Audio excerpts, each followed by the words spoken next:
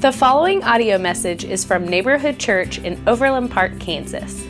At Neighborhood Church, we seek to be a community that loves God and our neighbors together.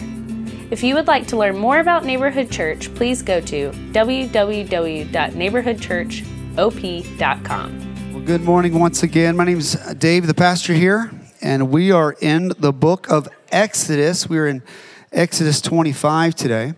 And more than Exodus 25, we're going to be talking about 15-ish chapters today, kind of an overview or a summary, if you will, of the Tabernacle. That's what we're going to be talking about. So if you know a bunch about the Tabernacle, maybe you should be up here. I've learned a lot this week, but just so you know, I'm a learner when it comes to the Tabernacle, and you might be coming into the room today never hearing a sermon ever on the Tabernacle, and then I just can say I'm 1 week ahead of you. Okay, so I've learned a ton this week. I've really enjoyed it, and I got some pictures for us because it helped me as I was kind of studying and learning about this temporary sanctuary that God had told his people to build as they were in the wilderness. We were in the book of Exodus, where we find that Moses has been spending 40 days up on the mountain with God, up on Mount Sinai. This is after, if you're visiting with us, this is after the Exodus of them leaving Egypt in slavery. They traveled for a while, a few months. They got to the base of the mountain. Moses is now up the mountain receiving commandments. We've been talking about the 10 Commandments here the last couple of months.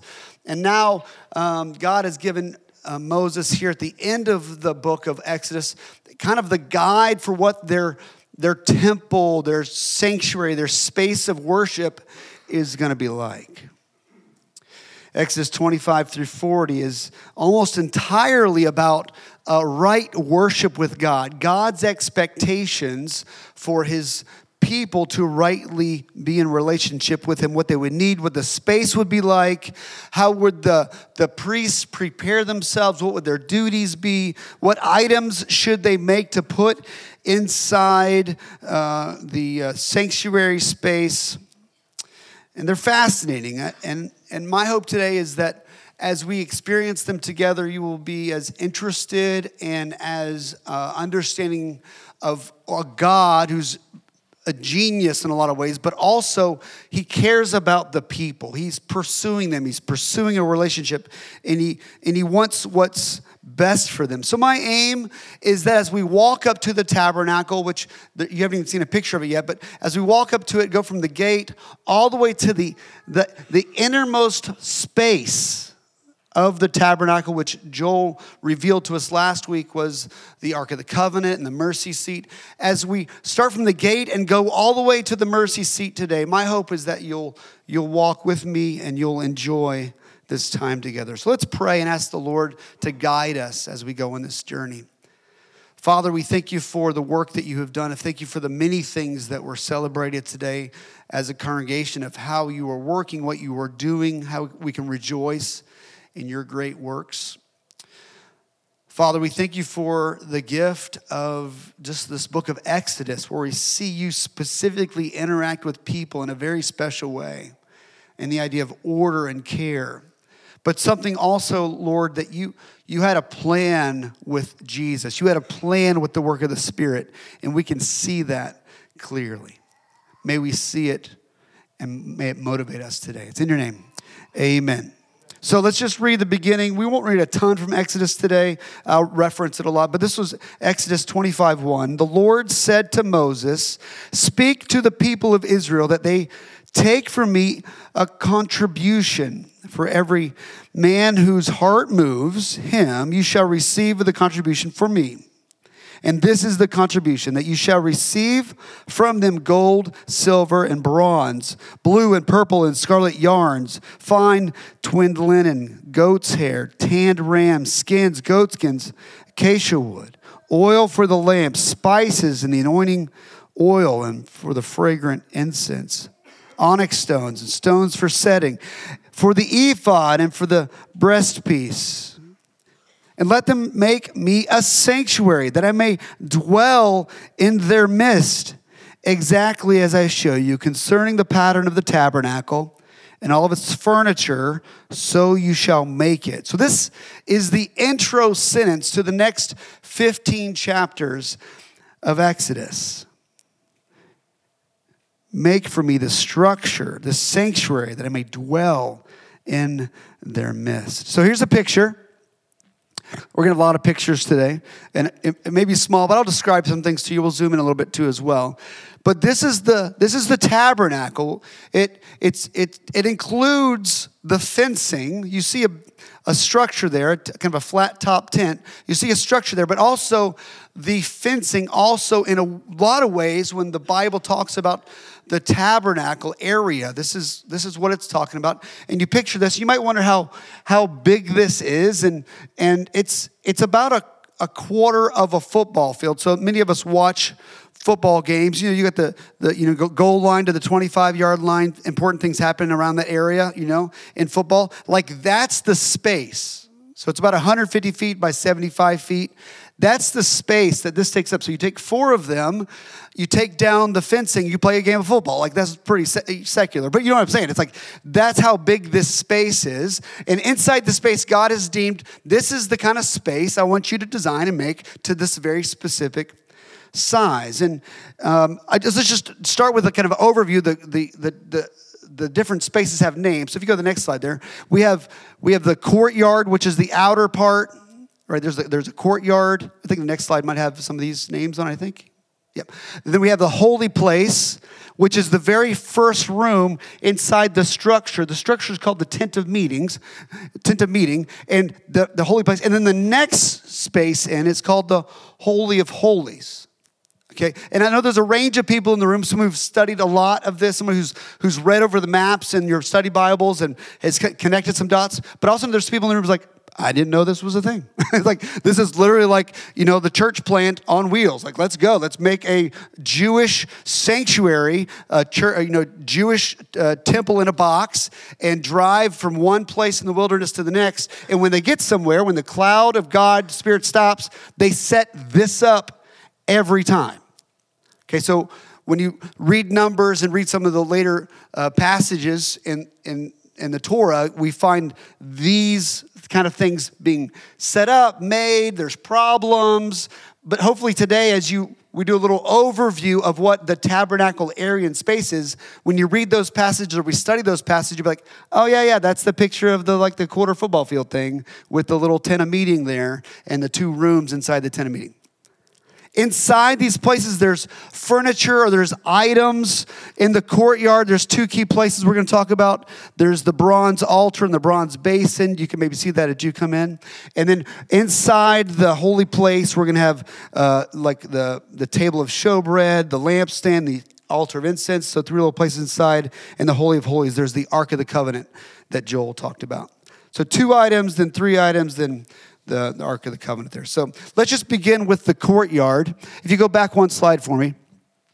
So in the courtyard, this space right here, what is this about? This kind of like fenced area, this rectangular area, that's the quarter of a football field.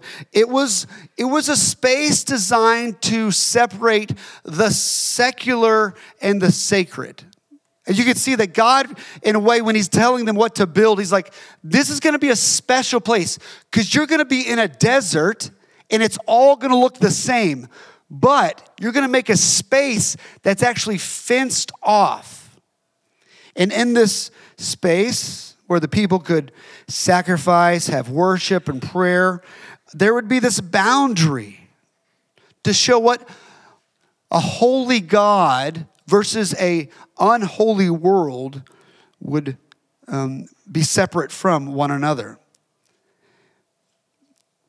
And I just want to highlight one quick component to this is it's not very fire safety ready.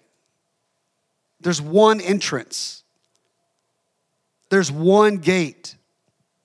There's one way into this space. So as we go into the space, go to that next slide, that bronze altar slide that we were at. Yeah. So the bronze altar, this specific space inside the tabernacle, as you walk through the gate, you come to this. Exodus passage says this: you shall make the altar of acacia wood 5 cubits long, 5 cubits broad. The altar shall be square, and its height shall be 3 cubits. Okay, so a cubit is elbow to the tip of your finger. And I learned today that the elbow to the middle of my chest is also a cubit, and I think I'm a little bit symmetric. So, I'm like a 4 cubit tall guy and a 4 cubit wide guy. So this is how they would measure things. So if you're 6 foot, you probably would do these similar measurements. There's a lot of probably math about the human body that I don't even know about. But I learned that this week, that these word cubit, it's about 1.5 feet. So math people really care, how big does this altar, how much room does it take up in the middle of this sanctuary? It's about 7.5 feet by 7.5 feet. A couple 4x8 sheets of plywood. What I'm saying? It's like, that's kind of what it is. But what's this space used for? Well, it's an altar. It's this idea of an animal being sacrificed, this idea that there's a need for a mediator between God and his people. There's this idea of sin that separates mankind and God, and there must be some sort of sacrifice. So I just want to share a second about the sacrificial system. We're going to go deep into this today because our focus today is on the overall tabernacle. But the sacrificial system was established by God for a means for people to acknowledge that they have sinned, to acknowledge that there needs to be repentance, and we should demonstrate that in a lot of different ways, and we should seek forgiveness to a holy God. So when you walked into this court, you walked through the one way that you came in, the very first thing you saw was this thing, this 8 foot by 8 foot thing in the middle of this space, right between the presence of God and you. There's something right there. So when an individual brought this animal to be sacrificed on the bronze altar, what they would do is they would take their hand and they would put it on the head of the animal. In a way, say a prayer, may my sin go upon this animal. So then the animal would then be destroyed in a lot of ways, like on this altar. It would be a sacrifice. It would be a way for their sin to be punished so that human beings could keep living with a perfect God. But it was this transfer of sin. It was a significant idea that there's a substitute. There's something else is paying the penalty for wrong and disobeying God. There's a desire that I want to be with God, but I can't because I'm so sinful. That there was this pattern of the sacrificial system. And each time we look at some of these components of the tabernacle, I want to point us to the New Testament and show us how these pieces, this idea points us to Jesus. Hebrews 13:10 says this: we have an altar from which those who serve the tent have no right to eat. For the bodies of those animals whose blood is brought into the holy places by the high priest as a sacrifice for sin are burned outside the camp. So Jesus suffered outside the gate in order to sanctify the people through his own blood, because he made his way to the altar. The altar in the New Testament is the what? It's the cross. It's 4 cubits.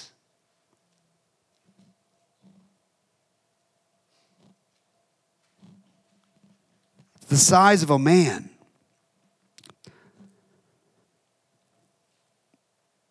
The next section. We have the bronze basin. So after you pass by this bronze altar, this place of death, where there's specific ways they would have to destroy or kill the animal and sprinkle the blood as a symbol, all pointing to Jesus. You would then the priest would then go to this basin. This was a place where there would be cleansing. Exodus 30:17 says this: the Lord said to Moses, you shall also make a basin of bronze with its stand of bronze for washing. You shall put it between the tent of meeting and the altar, and you shall put water in it.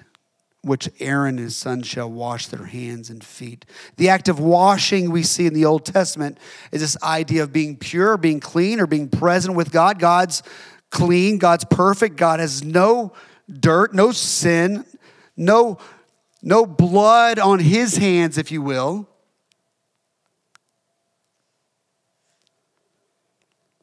There's an important part of these rituals that we find over and over again shared as you read the Old Testament of what the priest should do before they meet with God.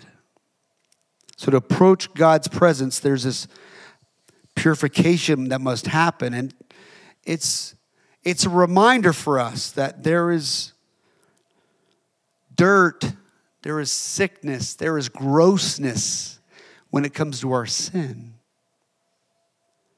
I don't know if you guys have thought about that much this week, but I have as I've gotten to work through this passage and these passages in Exodus. There's this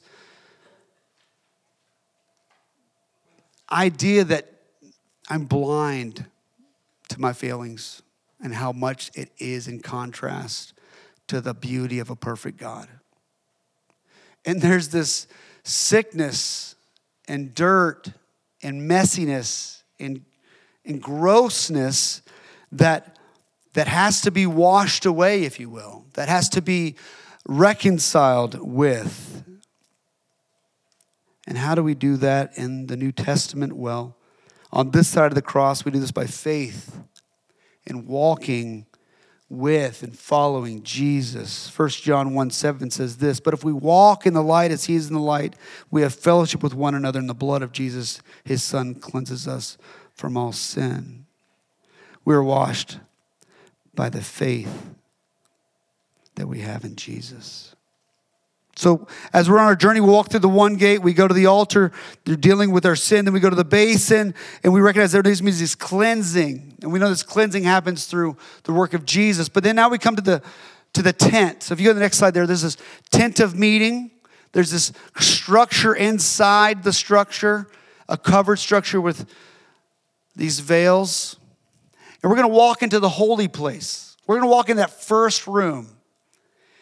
This whole space is made of wooden frames, sockets, bases, connecting bars, pillars, curtains, tent coverings with multiple layers, goat hair. You can read all about it. It's a blast. Read all about it. Exodus 25:40. If you want to make something at your house, a fort for your kids, there's one example. There's all kinds of stuff. It'd be a lot of work to find it all. But the beauty of it is we have a God of order who wants things a certain way, and we need to recognize that's who our God is. He's a God of order and expectation, and we should be obedient to what he is expecting. So this first space is called the holy place. It's the first chamber. Only the ordained priests could enter into this space. Not everybody could go inside the tent of meeting. There's multiple priests and people in the Old Testament that we find even in the New, even in Jesus' story, where priests were in these spaces of the temple, or these priests were in the spaces of the tabernacle in the Old Testament. Like, we need to recognize that this is part of our history as Christians because we've been adopted into this Jewish narrative that this space, this tent of meeting, has important pieces in it that we should know about.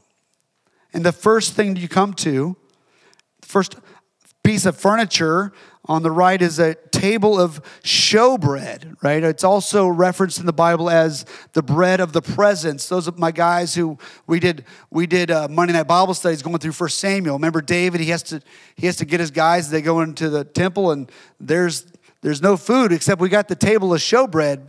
Dave's like, bring it on, let's eat, right? Like these things show up as we read our Bible. So this table of showbread is designed in a very specific way, and I'm not going to go into the dimensions of the table itself, but we need to recognize it's not so much the furniture, but it's the things on the furniture that God wants us to focus on. It's not just the bronze altar, it's the sacrifice on the altar.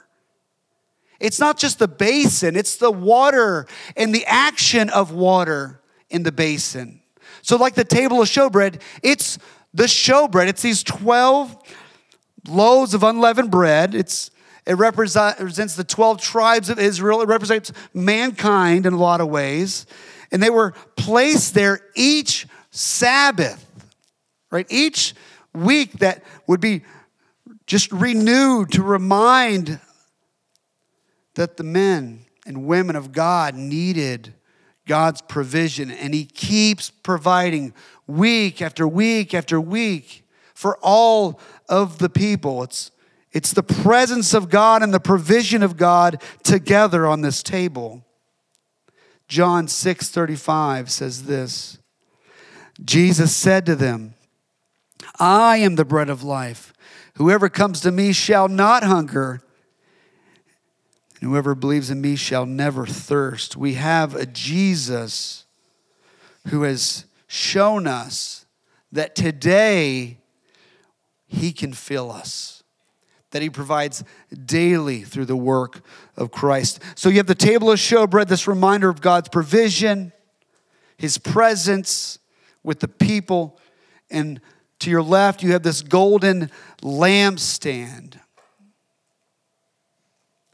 There's a lot of explanation about this lampstand. It's got 7 lamps on it.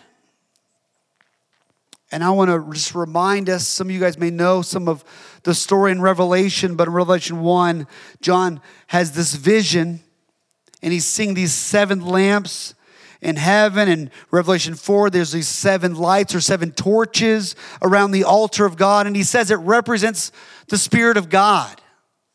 And I think these 7, this complete light for this tent of meeting, this completeness is representing the Spirit of God, and had this oil in it, this ongoing oil that day and night the priest would have to go in and make sure there was this oil in these lamps to show the Spirit of God is active. There's a fire, there's a heat, there's a growth, there's a presence of God in the bread, and a power of God in his Spirit.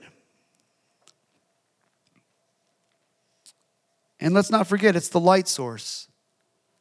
There's a lot of layers on this tent. This is the light, continuous light.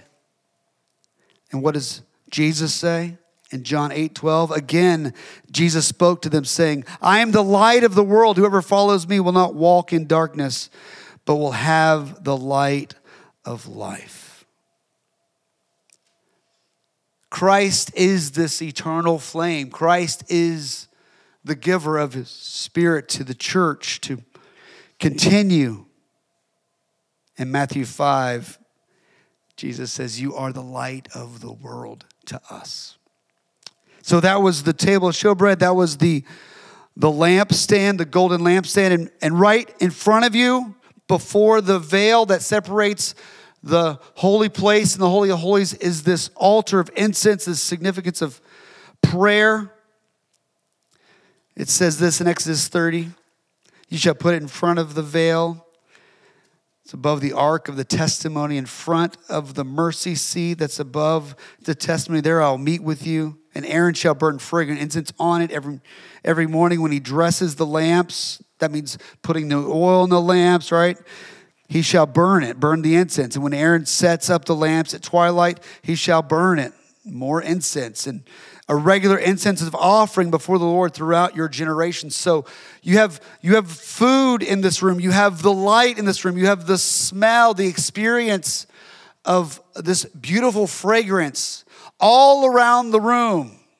And what do we see in the Bible with incense? What's it representing as it is burnt and going up? It's the prayers. So back to Revelation for a second, Revelation 5:8. We find around the throne there's golden bowls full of incense, which are the prayers of the saints. So when you pray, when we just prayed earlier, those are in a way filling up bowls of the faithfulness of people wanting to interact with God, to rely on God, to recognize, as Joel shared with us today in our men's breakfast, that there is another battle being fought through prayers. It's a spiritual thing happening, and in heaven, for all eternity, they're being collected. So picture this room, this space, this incense, night and day, as the priest would throw more and more incense on it, the room would be filled with the smell. It'd be filled with prayer. It was like this was a house of prayer, which we know that's how Jesus describes the temple. So now we come to the Holy of Holies, the back room. This space was considered to be the dwelling place of the presence of God on earth. And as Jill taught us last week, the piece of furniture that resided in this space is actually two pieces. One's a lid and one's an ark or a chest. The ark contained the law, the 10 Commandments. In a space, the lid, if you will, was the mercy seat, the space where God resided. And the high priest would enter this once a year on the Day of Atonement. Once a year, a man could enter into this back room to atone for the sins of all the people and to seek God's forgiveness and his mercy. But the first thing they saw was the veil. There's a veil there.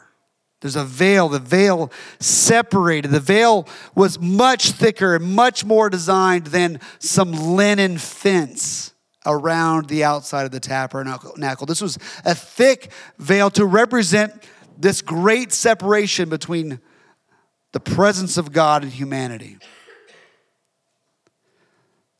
It served as protection for God's holiness. So it was considered the most sacred space on the planet Earth at the time. The priest had to have multiple levels of purification to enter into the space once a year. But what do we know about this veil today? What do we know? Matthew 27:50 tells us this. And Jesus cried out again with a loud voice, yielded up his spirit. That's Jesus dying on the cross. And behold, the curtain of the temple was torn in two from top to bottom. The earth shook and the rocks were split. This is the veil that was torn by God at the death of Jesus. So as we go inside the Holy of Holies, you know what we find? We find the Ark of the Covenant. Can you go to the next slide for me? The Ark of the Covenant. This is where they stored items, most specifically the law, the expectations of God, the very thing that separated what's clean and what's dirty. The law is what decides that.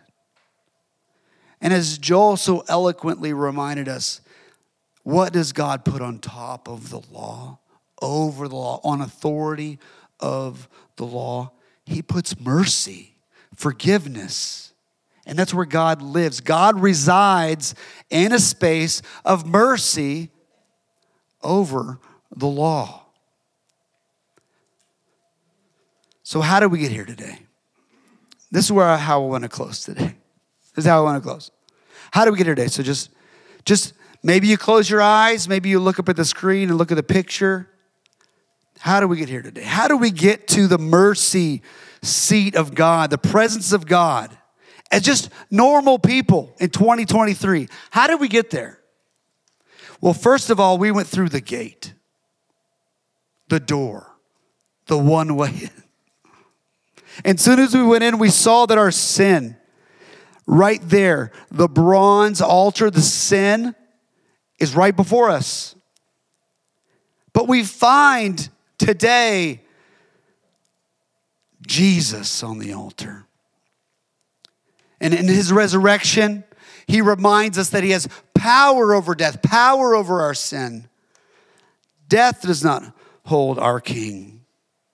Jesus was sacrificed for us on the altar. And we are reminded at the empty cross of the work that he has done. And as we pass by this great satisfaction for our sins, as he took our sins off us, put it on him, and he died for them and rose again in power, We go to the bronze basin. And what do we see there? We see that our sins, they're washed away.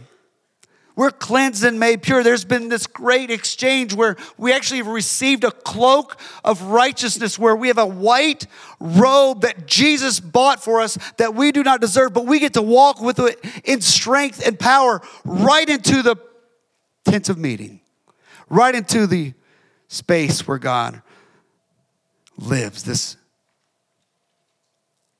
holy place, as he calls it. And when we walk in, we see this table of showbread, this idea that they had to weekly replenish it.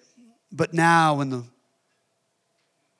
recognition of the work that Jesus has done, that it's replenished for us moment by moment. He provides for us every day. And we could see to our left this golden lampstand, this oil that had to kind of be filled by a person regularly. Now, if you take the vision of Zechariah, there's literally trees that transport oil to the lampstand. That's Jesus. The Spirit of God is active and here and present to give you fire, heat, power. You are the light of the world. And then before us, we see this altar of incense, this idea of that our prayers are being collected in heaven. And in what used to be a barrier is now a torn veil, where our prayers, we walk right through into the Holy of Holies. And there's the presence of God, not in judgment, but welcoming us with open arms and desires a relationship with us. But everything I just shared, who did all the work? Jesus. We just walked in and got to experience and put our faith in what Jesus has already done. And you might be this morning going, that's too easy.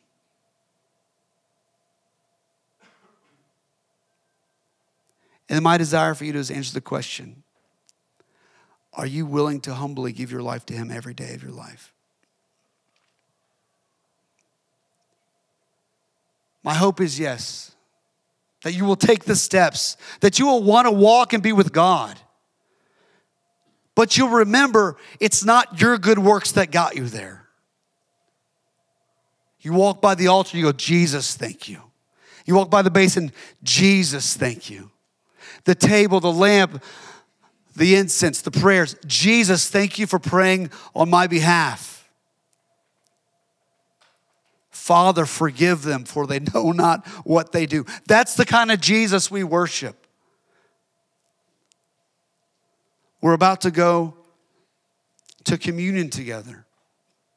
And my hope for you is when we take communion, maybe as you take steps, you'll recognize all the things that Jesus has done so that you can take communion. And he's been telling this story for thousands of years. One last thing I'd like to say.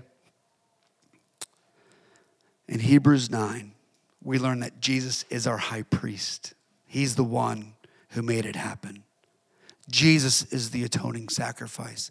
He is the one who paid the penalty for us. And Jesus is the new tabernacle. He is the one that we walk through to get to God. Let's pray. Father, I thank you for this seemingly overly ritualistic season that humans had to do to kind of get close to you. But I thank you for it because as we learn more about who you are and how you are a God of time, that you see us now today as you were giving those commands to Moses on the mountain. You see us today knowing that we need this. We need to be reminded that our sin is gross. And we need to repent and turn to you and be so thankful for the work that you have done on our behalf. Be with us now as we go to the table. Bring to our minds areas that we have not recognized as against your will. And may we apologize. May we feel sorrow. May we repent and begin to make steps to live differently. And Father, as we recognize that as you sent Jesus so that we can be the light of the world, may you send us out. May we not take any conversation or relationship for granted.